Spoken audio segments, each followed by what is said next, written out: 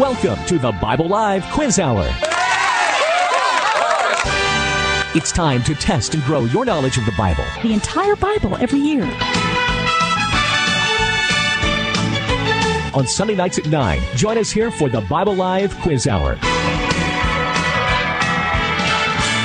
SOAPY will ask questions from the Bible Live leaders. You call in with the correct answers, and you win. It's just that simple. So get out your Bible, put on your thinking cap, and hit that speed dial.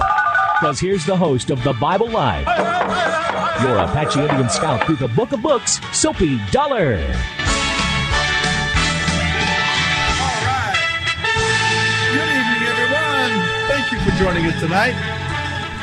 So glad you're there. Appreciate you coming along. I'm here in the house. Soapy's here. Stacy is not with me this evening. He's staying with family. Got a little chore going along with the grand boy, and so she's staying at home tonight, working with William, and so it's just you and me and John.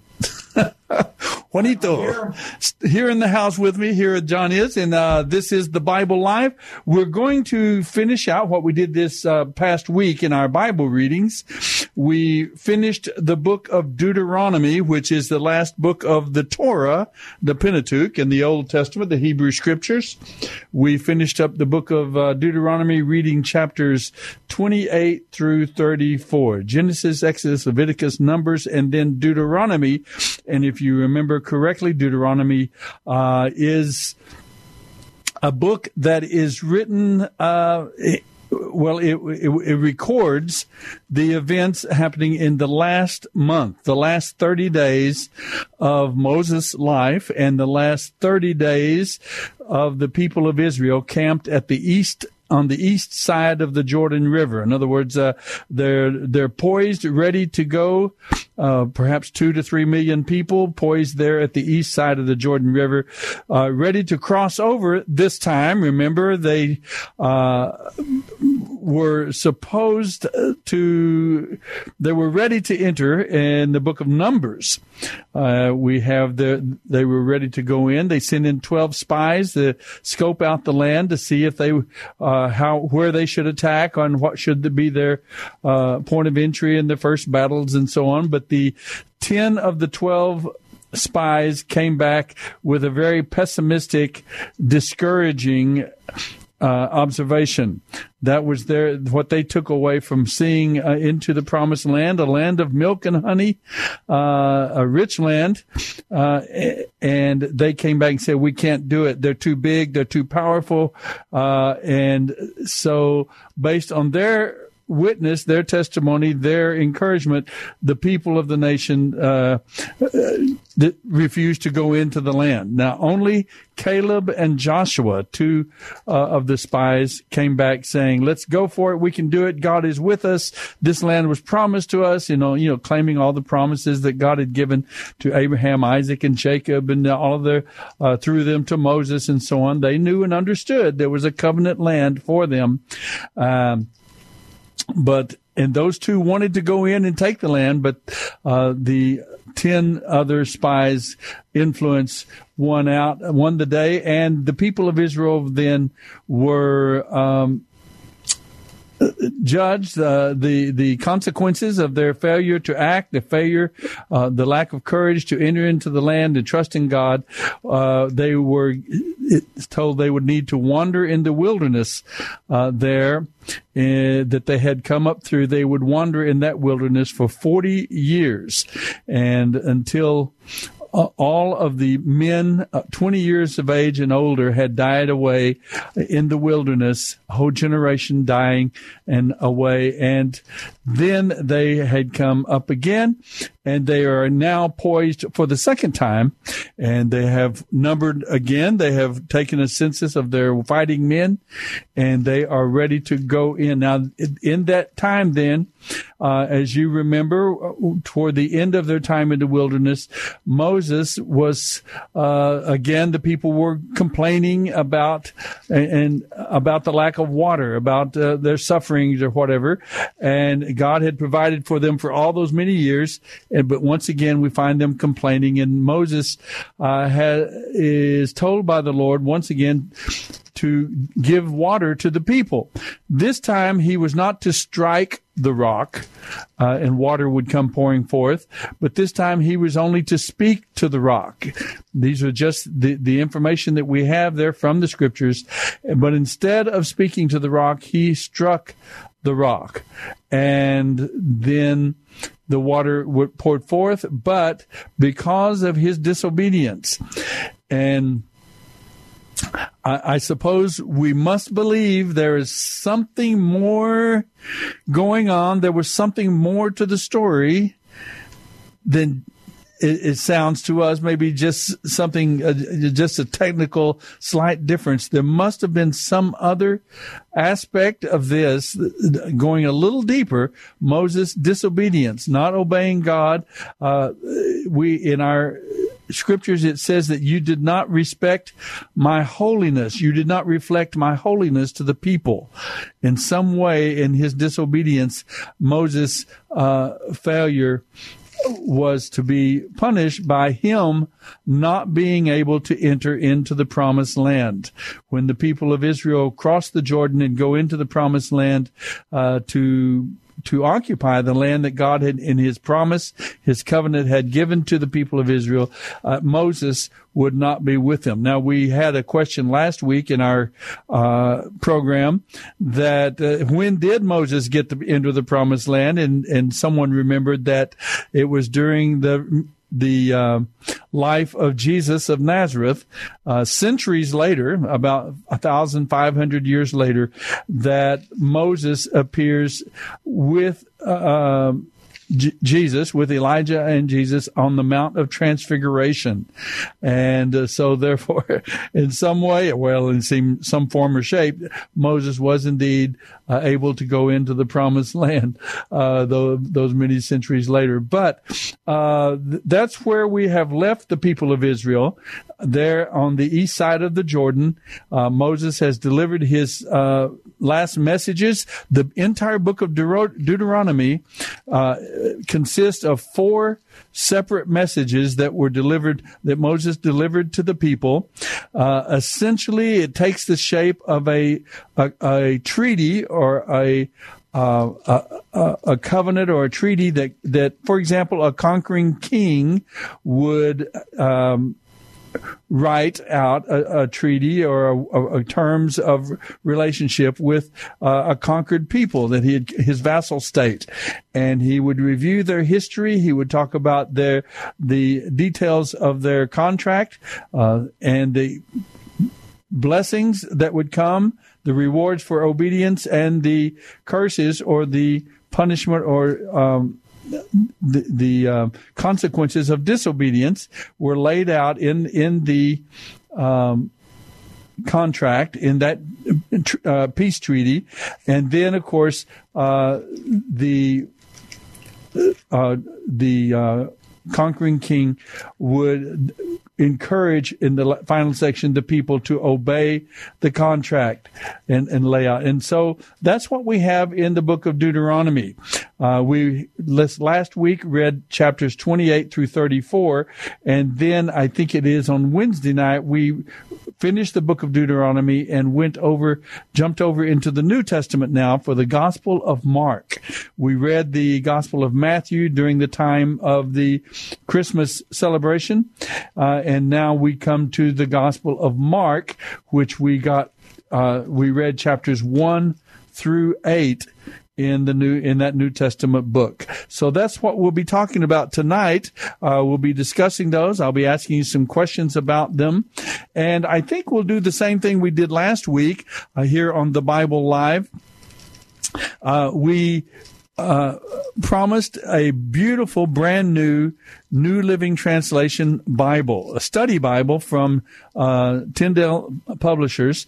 And Peggy won the Bible last week, calling in with her answer to a question or so. Others called as well. And what we'll do is if you call in during this next hour and a half, during this next hour, I guess in 15 minutes now, if you call in and contribute to the program, answering one of our questions or perhaps asking a question of your own, participating and sharing about the book of Deuteronomy or the first 8 chapters of the Gospel of Mark, or any other question you might have about the Bible itself, the entire message of the Bible, or something, maybe there's some question or problem that you have with the Scriptures. I would love to have you call in and share that with us. We don't guarantee answers. We're like you. We're just one beggar who found bread, trying to tell others where we found the bread and sharing the blessings of God, but we're still growing as well. We're still learning. But maybe we could have something to contribute if you have a question, or maybe just some observation that you'd like to share about what the Bible, what the message of God has meant to your life. We'd love to hear from you here on the Bible Live. Our phone number is 210-340-9585. 210-340-9585. And what I'll do this evening is I'll ask a few questions from our Bible readings from the last chapters, the last 7 chapters of the book of Deuteronomy, or from the first 8 chapters of the book of Mark in the New Testament. We'll ask you some questions, and if you can call in with one of the answers, we'll put your name in the hat, and then we'll have a drawing at the end of our program this evening and see who else might win a brand new copy of the New Living Translation Study Bible by Tyndale Publishers. Would love to give that. That's the version of the Scriptures that we read from. If you go to our website, thebiblelive.com, thebiblelive.com, you can see our readings for each and every week. Every year we read through the entire Bible, the book of Genesis through Revelation, and you can go to our website and it tells you the Bible readings for this coming week are already posted at the site. You can click on Monday, Tuesday, Wednesday, Thursday, Friday. You'll hear a 15 to 20 minute reading from the Scriptures, and you can just make your way through the entire Bible, listening in your car, and you're at work, in your home, wherever you have your cell phone, your smartphone, your computer, laptop, whatever you listen to from online. You can go to thebiblelive.com and just make your way through the entire Scriptures with us every year. Hear the Bible. It will be an incredible blessing to your life in many, many, many ways. And I hope that you will join us going through the Bible, reading through the Bible together every year. Then here on Sunday evening, we get a chance to discuss those passages that we read, especially this past week. We can focus there, but any Scripture that you're interested in, for that matter. But we'll be talking tonight about the book of Deuteronomy, the last 7 chapters, and in the book of the Mark in the New Testament, the first 8 chapters. And our phone number again is 210-340-9585. Now, Peggy, I hope you're listening as well from all of our listeners, with all our other listeners tonight. We will have the Bibles here at the studio this week.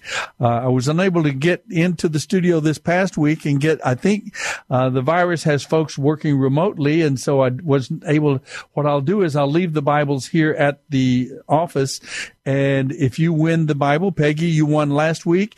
If you can find your way to the KSLR studios, the KSLR, KLUP studios, the Bible will be here, with a message on it for you. You'll only need to present some identification and pick up your brand new Living Translation Study Bible. And if you win tonight, folks, if you call in and win the version of the Scriptures tonight, then we will put your name in the hat, and you'll have a chance to have a Bible here waiting for you as well. By the way, you can hear our podcast, not only our Bible readings, all of the readings that I've talked about each and every week.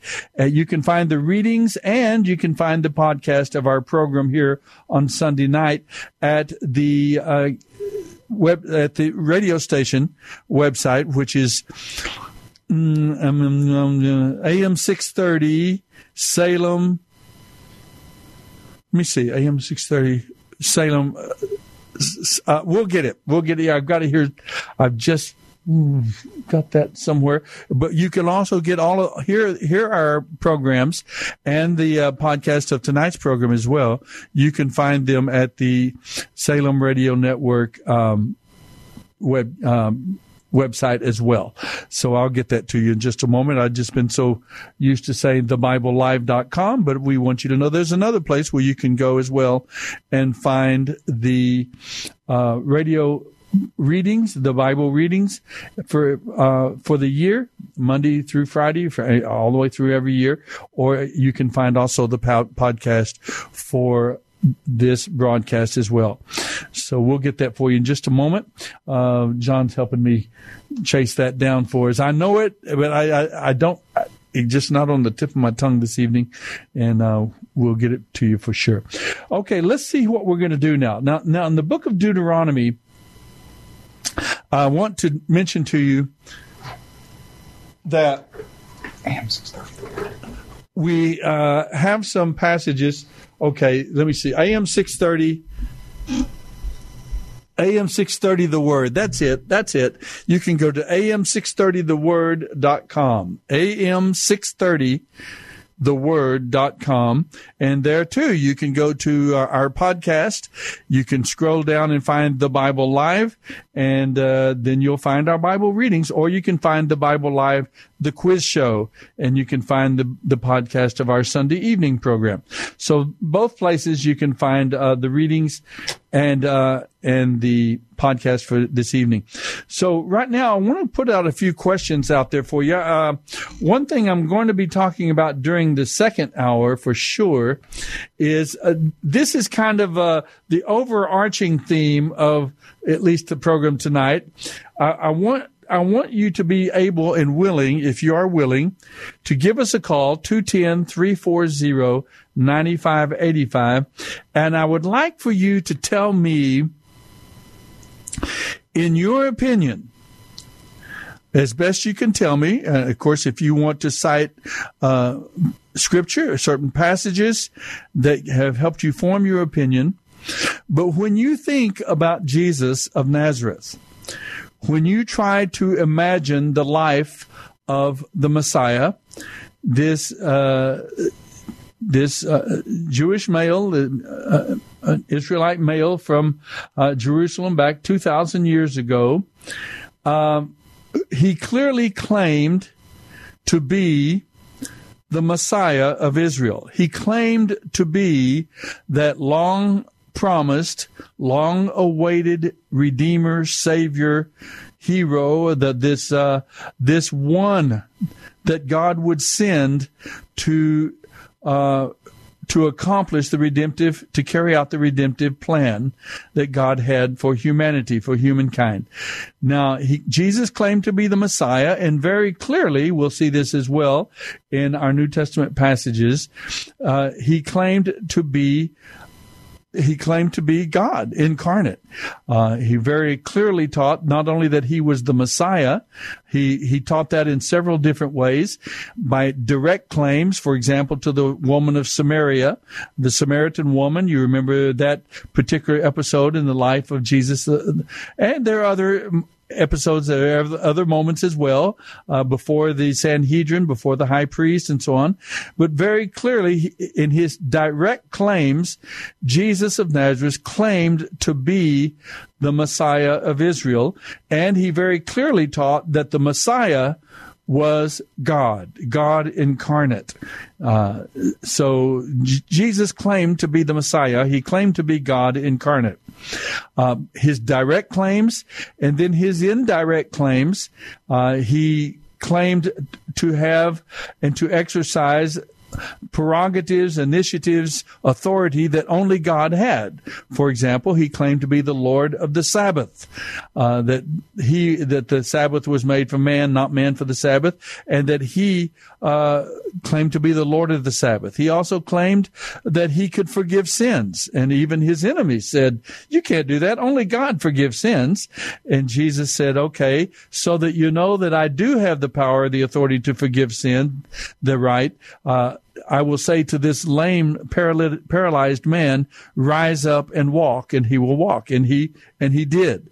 So he demonstrated not only his direct claims that he was the Messiah, that he was the Son of God, but in his indirect claims, he exercised the divine prerogatives and initiatives that only God would have.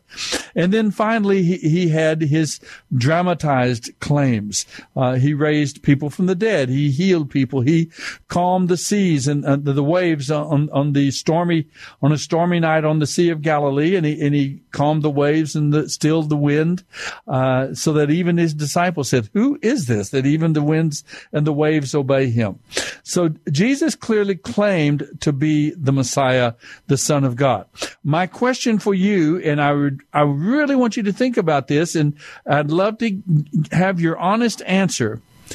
How did Jesus of Nazareth, how did he come to believe that he was the Messiah, that he was God?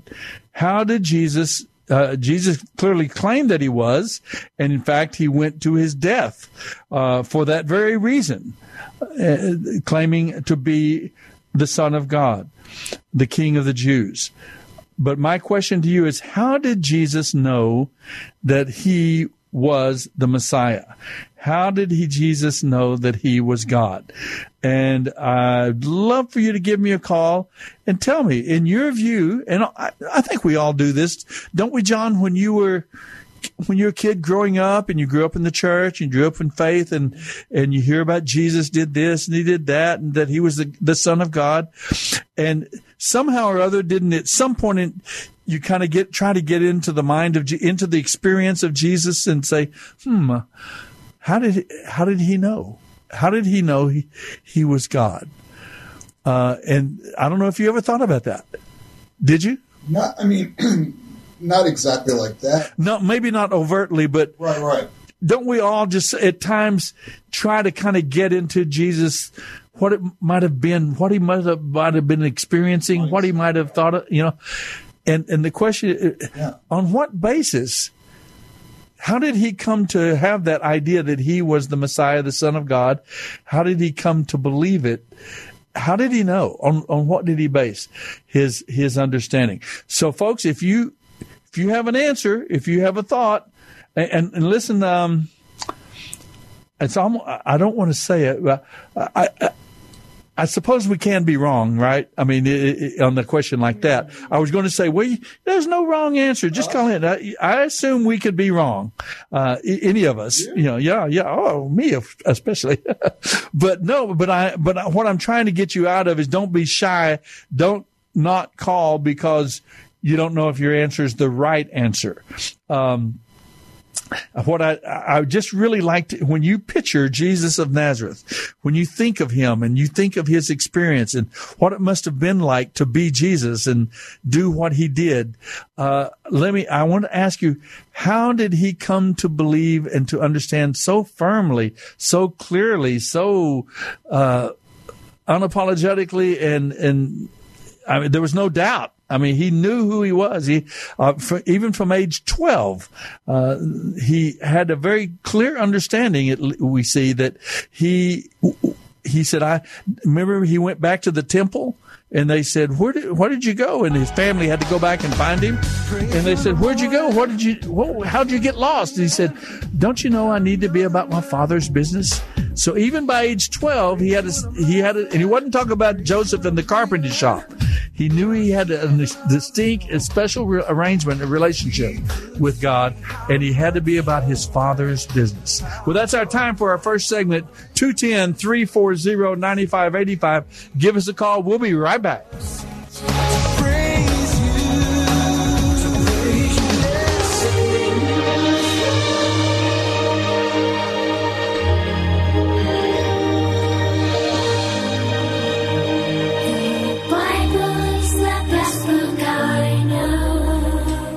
The Bible, the best book I know. No doubt about it. A lot of great books, and a lot of great books about the Bible. But this great book is more than just a book, although even as a book, it holds its incredible drama, incredible interest, history, wonderful inspiration and stories. But beyond that, we believe that it is actually God-breathed. That's what the word inspired mean. The Bible inspired, God-breathed. He took Moses, for example, who wrote down on paper and writing the books of Genesis, Exodus, Leviticus, Numbers, and Deuteronomy. He didn't do it in a catatonic trance. God didn't take him over like robo rider or anything and just took over and took his hand.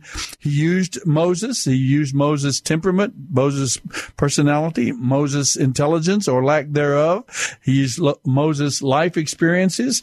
Moses lived for 120 years. He spent the first 40 years in the palace of Egypt.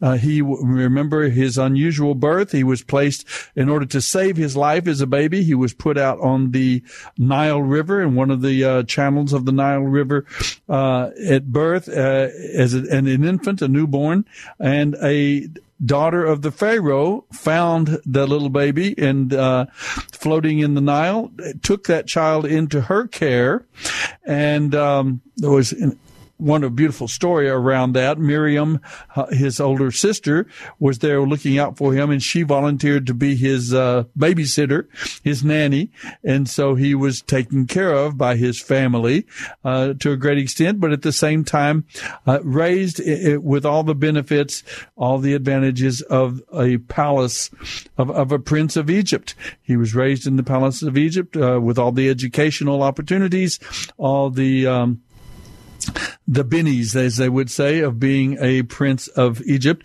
Then when he's 40 years old, you remember he took a stand with one of the people of Israel, was being beaten as a slave. He was being beaten by his Egyptian overseer, and Moses stood up for the Jewish person and defended him and ended up actually killing the Egyptian overseer. For that, then he had to flee for his life out of Egypt, and he fled into the wilderness to spend the second 40-year period of his life out in the wilderness of Sinai, and as a shepherd of all things. So many shepherds in the Bible, right? He there in the wilderness, he married. He met a man named Reuel. I don't say that very well in my Hebrew, but the other name we know perhaps a little better, Jethro, is another name given to that man. He met this man. He married one of Jethro's daughters, and had children, and watched the sheep. He was a shepherd there with his wife Zipporah and their children. He guarded sheep, was a shepherd for all those 40 years. And then on his 80th year, as he's completing that, God appears to him and reveals himself to him in a burning bush, this bush that seemed to be aflame but not consumed by the fire. And God spoke to Moses from that bush, revealed the great I am. Who is it? Well, who will I say sends me? And he says, tell them I am has sent you. The great I am, the self-existent one. I will be what I will be. I am that I am. Any of those that you want to choose different renditions of that name that God gave to Moses about himself, and called Moses to go back now to Pharaoh, back to Egypt, and demand that the people of Israel be released to leave Egypt. And that would be then their liberation. They're coming out of Egypt, out of the kingdom of darkness, as a picture of the redemptive plan of God. He brought them out of Egypt to take them into that promised land, the land of the covenant, back into the land of Canaan that God had shown to Abraham 400 years earlier, and predicted all of those years in fact, all of those years that they would spend in bondage as well. So there we have the long story made short.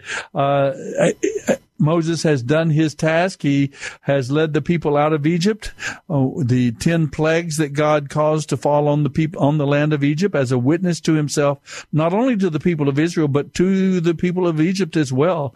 God revealed himself and caused them a stubborn, hard-hearted Pharaoh to release the people. Now they have come out of Egypt. They spent about a year at the base of Mount Sinai receiving the 10 Commandments and the commands and essentially the constitution that God gave to them that would form and guide them as a people now. God was involved in nation building at this stage and built them up again. They knew of their covenant. They knew of their ancestors, Abraham, Isaac, Jacob, Joseph, and they knew of God's promise, but they had lost many of the details of their that would identify them as the people of that covenant. And so there at Mount Sinai, under Moses' leadership and through using Moses as an instrument of revelation, God spoke to the people of Israel, gave them their constitution, their guiding principles as a people group, how they would live, how they would treat each other, and how they would worship God and experience his presence, his power, his preserving and empowering presence in their lives as a people. And so they are now ready after 40 years in the wilderness to go back into Egypt.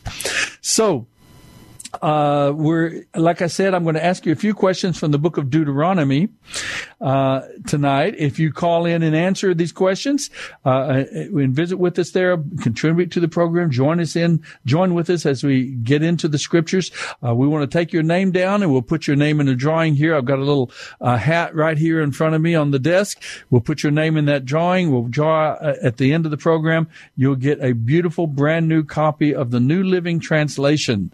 The New Living Translation of the Bible by Tyndale Publishers, a beautiful brand new copy with all the study notes, the maps. Oh, it's a great version of the Bible, and with all the study notes and the commentary, it would really be a great help to you in your personal study of the scriptures, or to someone that you know and love that you'd like to share the scriptures with. What a beautiful gift it would make for them as well. So give us a call during this hour with any of these questions that I'm going to ask you right now, or some comment of your own. Now, I've already put one question out there, and that is, how did Jesus, in your understanding, as you picture Jesus in the Bible, when you think of him, my question to you is, and I hope you understand the question, how did Jesus know that he was God? How did Jesus know or come to know that he was indeed the Messiah, the God incarnate? Give us a call if you'd like to give me your answer, your personal answer to that. How do you envision Jesus having that understanding and knowing that, or coming to that knowledge? 210-340-9585. Now, let me ask you a couple of questions from the book of Deuteronomy, these closing chapters, and then I'll ask you a question or two from the first 8 chapters of the Gospel of Mark. In Deuteronomy chapter 28, verse 53. By the way, all of these questions are already posted at our website, thebiblelive.com. You can go online to thebiblelive.com, or if you happen to leave off the word "the," you can go to BibleLive.com. Both of those will take you to the same site, TheBibleLive.com, and you can go to where it says our Bible Live quiz show questions.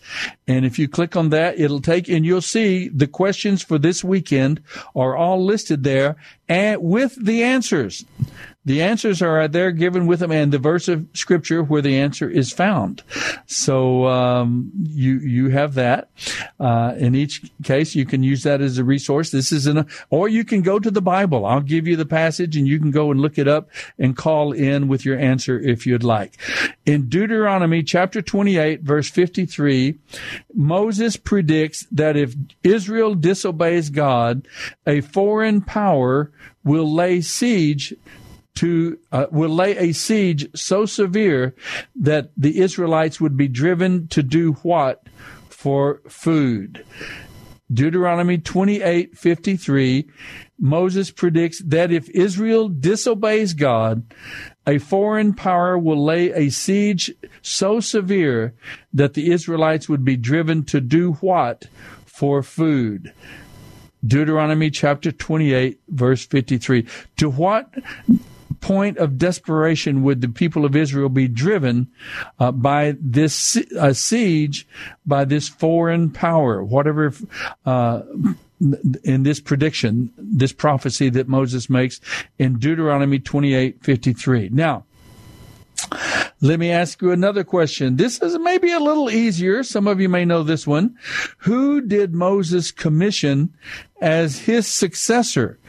The one who would lead Israel after Moses' death, lead Israel into the promised land. Who did Moses commission as his successor? That's our second question from the book of Deuteronomy. I've already asked you one about how did Jesus know he was the Messiah. And let me give you one other. Let me give you a musical question in a way. I said to you earlier that the book of Deuteronomy consists of 4 sermons, 4 messages that Moses delivers to the people. Now remember, this is Moses that complained to God when God first called him to go and help bring out the people of Israel. He said, God, I can't do that because I can't speak. I'm not a good speaker. Some people think that was in some ways that they explain it by saying Moses had a stutter. He had a speech impediment. Which is certainly a possibility, but that clearly was Moses' excuse for not wanting to follow God's commandment there to go in and speak to the Pharaoh and lead the people out of Israel. He said, I'm not a good speaker. But here we have Moses in the book of Deuteronomy records 3 different sermons that Moses delivered. Beautiful, powerful sermons, messages that he delivers to the people of Israel.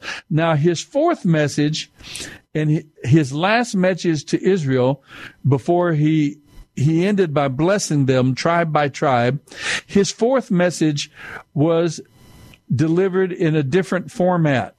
It was not a speech. What was the 4th message? In what format was the 4th message delivered to the people of Israel? Starts in chapter 31, verse 32. What was Moses' 4th message to the people, and who wrote the message? Okay, that's my second question to you from the book of Deuteronomy tonight. Well, I guess it's a third. What would be the consequences, the terrible consequences of the siege that would be laid?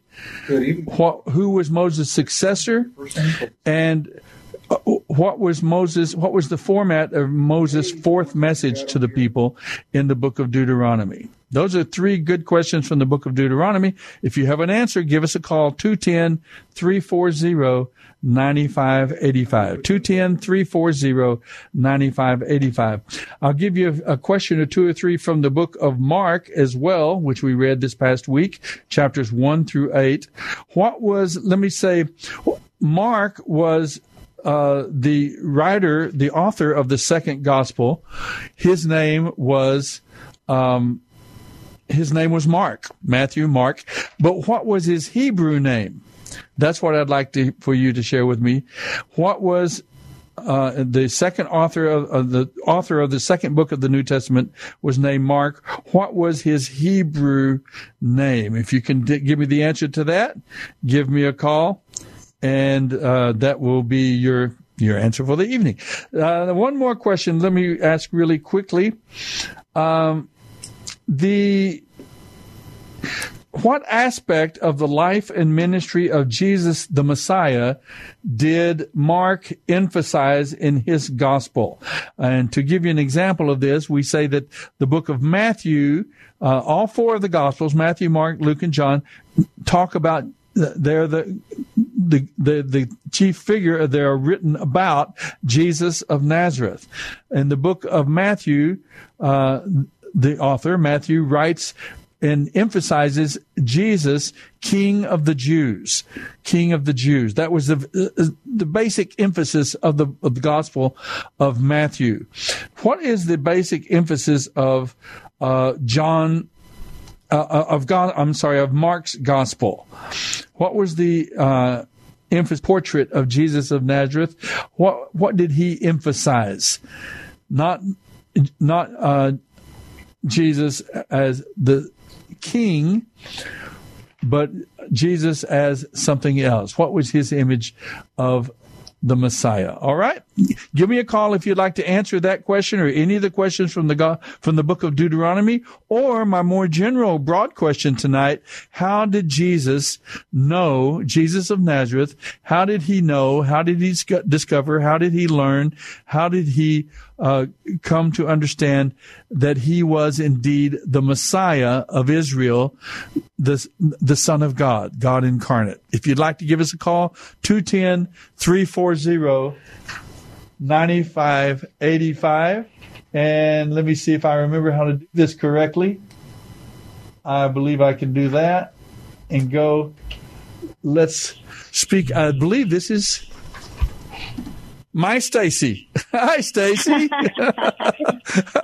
I wasn't quite sure if it was going to be my Stacy or another one. Good to hear you, girl. I'm glad you're able to call in. Did William get his reading done? He did get his reading done, and then we started listening to our favorite radio program. Thank you. We heard you ask about how Jesus knew, so I asked Will, and he had as from the perspective of a 7-year-old, okay. What do you think, William? How did Jesus know that he was God? Mary told him. Easy one. You think so? So he says that Mary, and who was Mary to Jesus? Who was Mary? And Jesus was Mary's what? Son? Mommy. Mommy. Right. And so he said that, well, his mommy told him. And he was right. I think. What better way to learn who you are, right? Don't we all do that a little bit, you know? That's good, Will. That's a really that was a good, thoughtful answer. His mommy told him. And, Will, now, this is for you, Will. Okay, this is for you. Yay, Will. His mommy told him who he was. And, you know, that happens with a lot of people, William. You know, your grandpa, as you know, didn't have a mommy and a daddy that he knew about. I was abandoned at birth and passed around to a lot of 16 different families before I was 6 years old and all. I never knew who my mommy was and never knew my daddy. But normally that's what people do is when, you know, you're a little boy growing up and your mommy and daddy, you know, you get to be maybe 4, 5, 6, 7 years old, and mommy and daddy start telling you about where you were born and who your grandpa was and who your grandma was and how you came about and how you came to be. You were born in Spain or you were born in Texas or, you know, all of these different things. And you're right. That would be one of the more natural things for a person to learn about himself would be from his mommy and daddy. So I'm going to put your name in the hat, Will, and we're going to give you a chance to win a brand new study Bible. So your name goes in the hat first tonight. Thanks, Stace.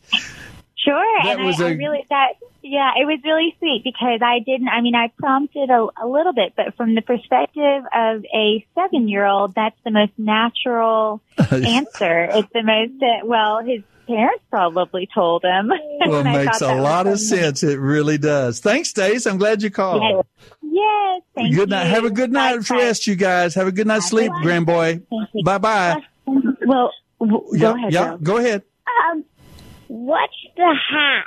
Do you actually have a hat that you can write I actually have a hat sitting right here in front of me, and I put your name on a piece of paper in the hat. And at the end of our program, we're going to have a drawing, and whoever's name I'd pull out of the hat, they're going to win a brand new Bible. I'm the only one in there. Are we?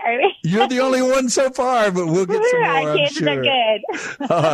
Have a good All night's sleep. Thank you so much. Good night. Bye-bye. Okay, then there you go. We have our first caller. It happens to be a very familiar voice to Grandpa here. But you can give us a call. Give us a call right away. 210-340-9585. 210-340-9585. So give us a call. Now, I have put out some questions there, but the bigger question, it was particularly as we're moving back to the Gospels, the life and the times of Jesus of Nazareth, the Messiah that is being promised, that is being predicted here in the Old Testament, when Jesus comes about, about 1,500 years later now, after this time where Moses is camped at the east side of the Jordan, about 1,500 years later, Jesus of Nazareth is born. And after all of the predictions and everything, the point is, the question I ask you is, as you look at the New Testament, when we're getting now into the New Testament, talking about the life of Jesus, the things he did, we're all, most of us are a little more familiar, I think, here in our society and culture.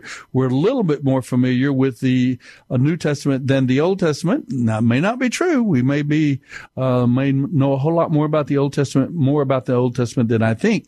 But it seems like there's a bit more familiarity with the New Testament passages. But when we get into the Gospels here, and you start reading about who Jesus was and what he did and where he went and the miracles he performed, the messages that he presented to the people, his teachings to the people, and so on, and what he accomplished, we come to understand very clearly that Jesus claimed to be that long-promised Messiah. As far back as the book of Genesis, chapter 3, verse 15, God had been promising a Messiah. And he said in Genesis chapter 3, verse 15, for example, God says to the serpent, whom Satan had used as an instrument of temptation to Eve in the Garden of Eden, he says, I'm going to send a Redeemer. You've caused chaos. You've interrupted the relationship that I have with Adam and Eve. You caused them to fall into sin. You've tempted them to sin, to disobey me, to doubt me. But I'm going to send a Redeemer. I'm going to send someone who will destroy your works, Satan, and he's going to be a seed of the woman. In other words, he's going to be a male of the species of a human being. He's not going to be an animal. He's not going to be an alien. He's not going to be an angel. He's going to be a human being. He's going to be a male of the species, which is pretty interesting. That narrows it down to half of the human population. And all through the Old Testament now, there are over 300 predictions, over 300 prophecies about who this Messiah would be, what kind of person he would be, what kind of life he would live, and the kind of things he would do. And so we have these predictions. Now, here, hundreds and hundreds of years later now, the Messiah comes. And so we see Jesus. We read about him in the Gospel of Matthew, Mark, Luke, John. We read about him in the epistles as well. And we see the things he did, the things he said, taught, and so on. But my question to you, as you think about Jesus of Nazareth, do you feel a kinship with him?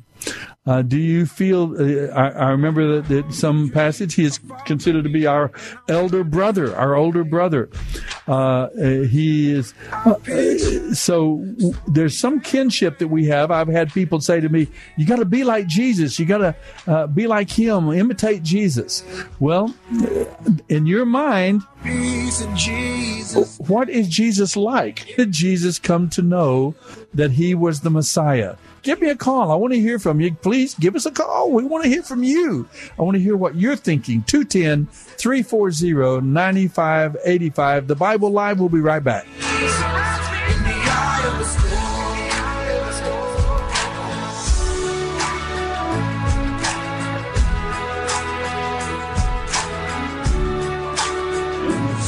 Cleansing Are your garments spotless? Are they white as snow? Are you washed in the blood of the Lamb? All right, we are back. Our final segment already this evening on the Bible Live. So I'd like to give you a chance to give us a call this last 30-minute segment. Give us a call. Get your name in our drawing for a brand new edition of the Bible Live, the New Living Translation version of the Bible that I read from in our Bible readings as we read through the Bible every year. And I'd like to put your name in the hat here, and we'll have that drawing at the end of our program.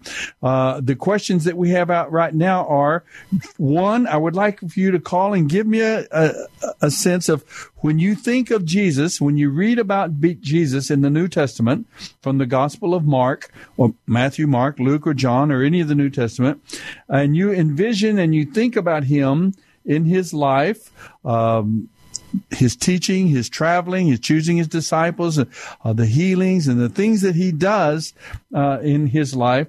The question I have for you is, how did Jesus come to know that he was indeed the Messiah, that he was indeed the Son of God, that the Messiah was indeed not only just a great man, but was also God incarnate? How did Jesus come to know this? What was his source, or how did he know that he was God's chosen, that he was the Messiah?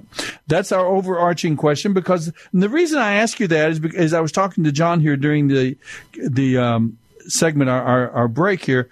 I was asking you, you're going to be reading now Gospels of Matthew, Mark, Luke, and John. We're going to be reading about Jesus and what he did, the things he did, the sermons he presented, the messages he presented, his courage, his compassion, his healing, and so on with others.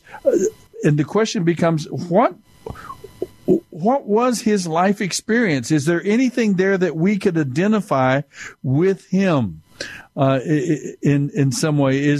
Or is he so totally and incredibly, totally unlike us that we can't possibly identify with him? I was telling John during the break, I remember when I was younger, people would say, be like Jesus. Let Jesus be your example. Be like him. And I used to always say, well, that's impossible. I can't be like Jesus. I mean, Jesus was God. I mean, I can't. How am I possibly going to do that? How can I be like him? And so you can see what I'm coming from here is, to some extent, your relationship with Jesus is going to be flavored, to some extent at least, by your understanding and image of how his own self-identification. How did Jesus know who he was? So that's the reason I'm asking that question. I think it's an important question, and I'd like to hear from you. Some of you older believers, many years in the faith. Some of you may be younger in the faith. The only one we've heard so far this evening is a 7-year-old boy answering and saying, well, how did he know he would? His mommy told him. Sounds like a good Jewish answer, right? Yeah. Yeah. His mommy thought he was God. So, I think there is a Jewish joke that I think Jacob used to tell us a story about that. But anyway, so that's my one question. The other questions come from the book of Deuteronomy. Moses predicted that if Israel disobeyed God, a foreign power would lay siege so severe that the Israelites would be driven to do something terrible, something very extreme for food. Now, this prediction was fulfilled. This prophecy was fulfilled twice, at least twice, in the experience we have of Israel. And the foreign powers, one was Assyria, and the other was Babylon. This prophecy that Moses gives was fulfilled twice at least. So what is it that so extreme that this siege would be so severe that the Israelites would be driven to do something very extreme for food? What was it that Moses predicted? There in chapter 28, verse 53, who did Moses commission as his successor, the one who would lead Israel into the promised land? And I'll throw another one in here real quick. What was called the year of release in Deuteronomy chapter 31, verse 10, and in chapter 15, verse 1, what was the year of release? That's another one. And then I've said that Moses delivered 4 sermons in the book of Deuteronomy. The first 3 were in the form of talks, of speeches that he delivered. The 4th sermon, or the 4th message that Moses delivered, came in a different format. What was the format of the 4th message starting in chapter 31, verse 32? What was the format of the 4th message that God delivered to the people of Israel through Moses there on the east bank of the Jordan River? Now, we've got another call. Let's see if we can bring up Franklin is giving us a call. Okay, Franklin, I'm glad to hear from you. Do you want to answer one or more of our questions, or what's on your mind tonight? Hi, Soapy. Hi, Franklin. God bless you. Thank you. Well, I have to say, your grandson had a wonderful point about Jesus. That was pretty good, I thought. Yeah, it was great. And when you think that he was in the temple when he was 12, saying, "I have to be about my Father's business," that might be kind of a giveaway. But I kind of think that he really knew that he was the Son of God when he was baptized by John the Baptist, came up, and the Spirit of the Lord in the form of a dove came down, landed upon him. The voice of God said, "This is my Son whom I well please." Well, interesting. Very interesting answer. Because now, for a less controversial answer, as far as the prophecies there, I believe that the one was that they would be eating their babies, their children, under the siege. You're exactly right. And Joshua was the appointed heir of Moses. Yes, and I believe he probably wrote the Psalm of Moses. Yes. So I'm kind of sneaking in another one there. Yeah, that's good. I don't mind at all. That's wonderful. In other words, the 4th message was not a sermon or not a speech, but it was indeed a song. Yes, it was a psalm. It's actually the first recorded song. And the only person that could have written it, I think, would be Joseph. But I'm intrigued by, because I can't think of it, what was Mark's Hebrew name? Now, that one is really interesting to me. Well, I almost gave it away a while ago. Don't do that. I almost did. I almost gave it away by mistake. Okay. Now look at this. Let me read an answer, Hog. Let me read something to you. Okay. This is God speaking to Moses. "You're about to die and join your ancestors. After you are gone, these people will begin to worship foreign gods, the gods of the land where they are going, and so on. And I pronounce certain disasters. If they do that, they're going to have some disasters in their life." And then in verse 19. God says, now remember who's speaking. God speaks to Moses. It says, so Moses, write down the words of this song and teach it to the people of Israel. Help them to learn it so it may serve as a witness for me against them. And so my question was, who wrote the Song of Moses? It starts in chapter 32. And well, it would be God then. That is so interesting to me. Here now, I'm going to give you the words to this song. I could hear the King of the Universe is teaching Moses a song. It goes like this, Moses. Clap your hand. I could just see it. Yeah. Who wrote the song? It was, you're indeed right. Only Moses had a guitar. Yep. Yeah, if only it had his well, Moses' 4th message was delivered in the form of a song or a poem, I suppose. And it was God who wrote the lyrics, evidently, because he told Moses to write it down. So, really, really interesting passage there. And you're so good to call in and answer us several of those questions for us. You said, well, they were just did you say who his successor was? Son. Excuse me, Joshua? Joshua, yes. Okay, we got that one. Yeah, and they ate their babies, which was awful. Yeah, under the Assyrians and the Babylonians, that happened. Yeah, that was twice. I'm sorry, the Assyrian and the Babylonian, and then again, perhaps even under the Romans. I'm not sure. That would be a third one. I don't think not under the Romans. It wasn't recorded certainly there under the Romans. You're right. I think you're exactly right. Well, let me ask you this one more question, Franklin. You're helping us a lot by answering some of these. What was the year of release? Oh, that would be the Jubilee every 50 years. Well, actually, it was every seventh year with the Festival of Shelters. The year of Jubilee was different. It was a bigger celebration of the year of release. Yeah. But the year of release, everybody got released. Yeah, but every 7 years. Yeah, that's right. What did they do? They were to seventh year, the debts were canceled and the Hebrew slaves were to be released. Anyone under a labor contract was to be released from their contract on the seventh year. There was a nasty little condition there. You see, if they were given a wife by their master during their term, yes, they would have to leave their wife and any children they'd have with the master. But interesting detail. They could have their ear nailed to a door, and then they would be the masters forever until they died.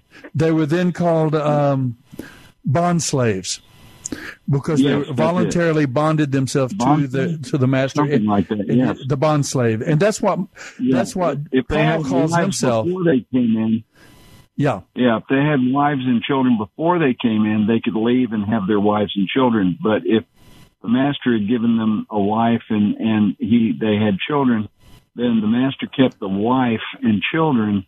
So it's kind of like a hostage situation. Well, very little bit of drama there. That's a good thing to look into. We can check that out for sure, Franklin. That's good. Well, there you have it. You have gotten your name in our little box. We'll have our little drawing in a bit. Let me get someone else a chance to get on the air here, and we'll have 2 or 3 names in our. Well, I think William ought to win this one because he gave absolutely the most precious and best answer of all, and he's probably right. You were very kind. Okay, well, we'll see what happens. All right. We'll see what happens. All right, brother. God bless you and all your family. Thank you, Franklin. Thanks for Franklin calling in. William as well. You can give us a call, 210-340-9585. Franklin did indeed answer a number of our questions. It was indeed the prediction that Moses made that there would be a siege so severe that the people would eat their own children. And that happened under Sennacherib and the Assyrian siege under the Assyrians, and then later on under Nebuchadnezzar, the Babylonian siege in 586. 722 BC, the Assyrians took over the northern 10 tribes of Israel, but during that period as well, they laid siege to Jerusalem, and we saw that prophecy come true. Then Moses commissioned indeed Joshua, one of the two, Caleb and Joshua, that said the spies who came back with a positive, faith-filled decision to go into the promised land. They did not die in the wilderness, as did their contemporaries.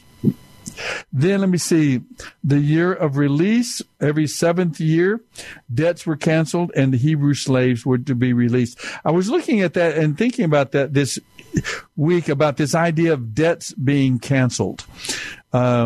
What effect would that have on a culture, on a society? For example, in the United States, we're practically almost coming to that point now under the coronavirus. Debts are being canceled. People are saying, no, you don't have to pay your rent this week, this year, this month. Yeah. The school, what is it, college debt?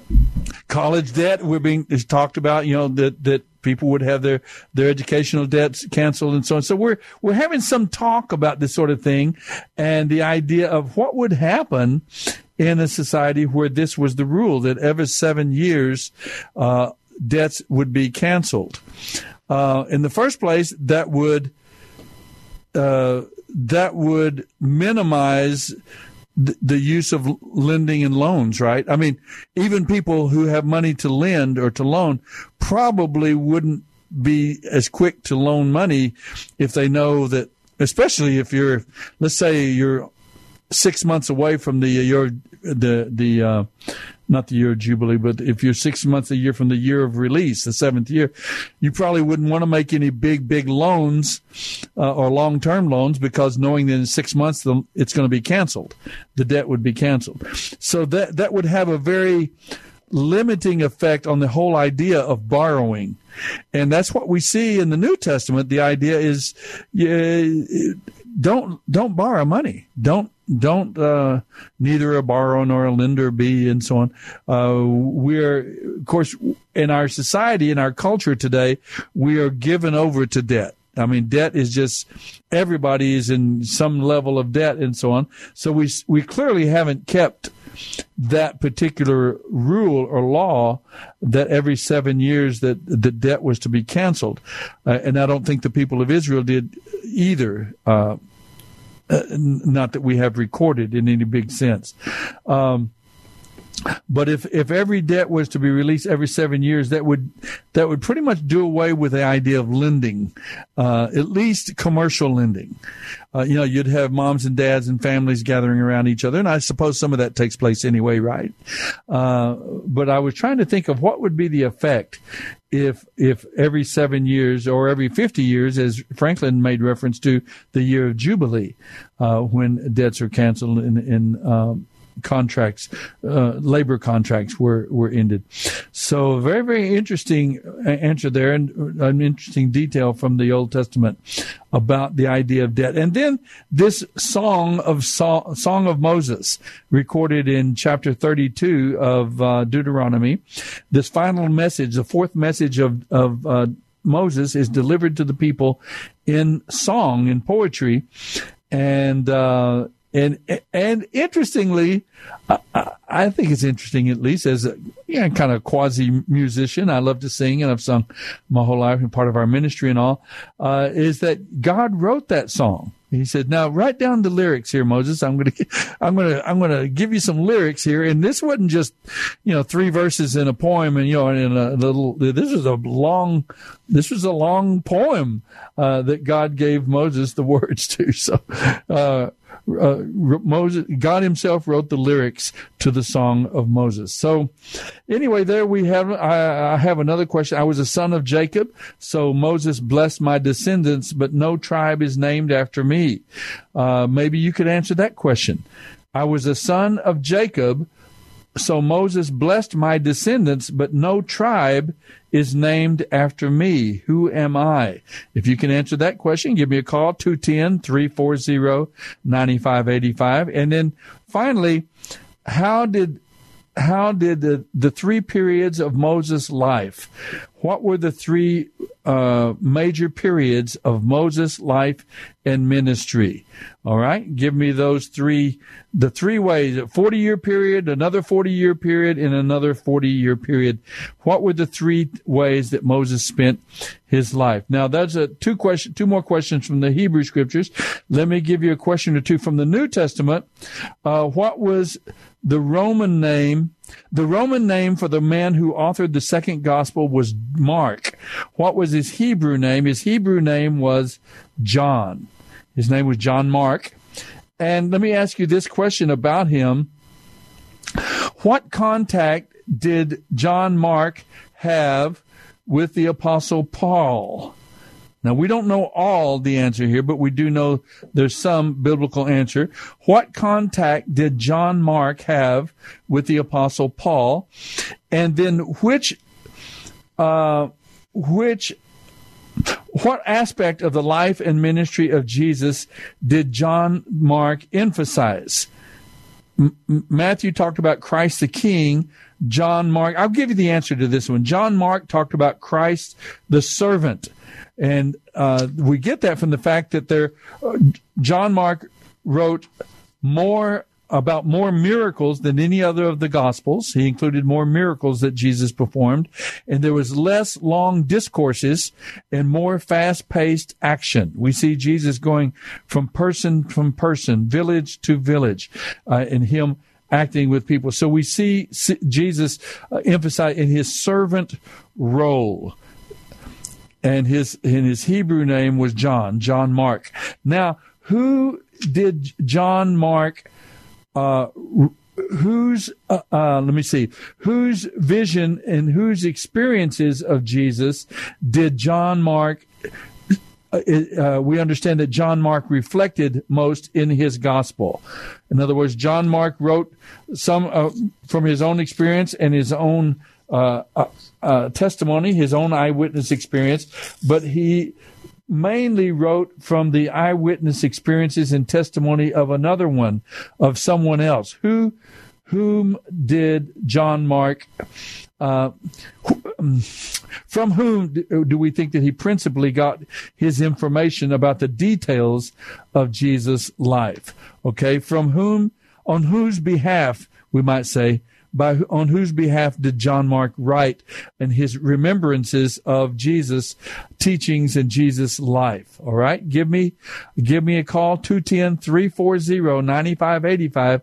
If you know the answer to that question, whose view and whose experiences with Jesus of Nazareth did John Mark write from? Okay. Give me a call, 210-340-9585. Not a whole lot of time, so just about a minute. If you can call within a minute and give me an answer or a thought about any one of these questions, and we'll get right to you and give you a chance to win that New Living Translation Bible. Right after he was baptized by John the Baptist in the Jordan River, as was mentioned by Franklin, our last caller, what did Jesus do right after his baptism? What did Jesus do right after his baptism? Can you give us a call about that? What did he do? And then next week we will go further into the Gospel of Gospel of Mark. We'll read more from the Gospel of Mark, and we'll finish the book of Mark and go back to the Hebrew Scriptures, the book of Joshua. We'll finally get across the River Jordan into the Promised Land. But still some questions coming up about the Gospel of Mark, and we'll major on that to some extent next week as well. So what did Jesus do? What is recorded right after his baptism by John the Baptist? Anyone can give us a call. We've got about not very much time at all. Better go ahead and give these answers. And let me tell you what the answers are.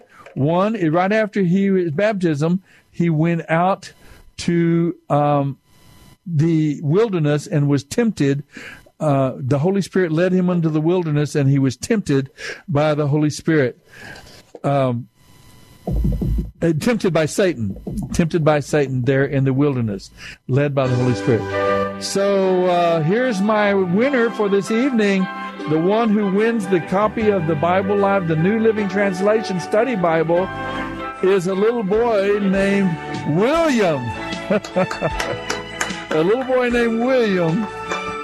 He said that Jesus knew he was the Son of God, the Messiah, because his mother told him so. I like that answer. We'll talk about it more next week here on the Bible Live. We'll see you then, folks. Have a great week. The Bible Live is dedicated to helping restore the Bible to our culture. Mailing address is P.O. Box 18888. That's Box 18888. San Antonio, Texas 78218. Hear the entire Bible every year on the Bible Live, weeknights at 9:30 on this great station. Then join SOAPY every Sunday evening at 9 o'clock for fun, inspiration, and valuable prizes on The Bible Live Quiz Show. Visit our website, BibleLive.com. That's BibleLive.com for more information about SOAPY and the Bible Live broadcast. You may also order materials at the website and make tax-deductible donations to help minister to our military personnel and broadcast the entire Bible every year to America and the world.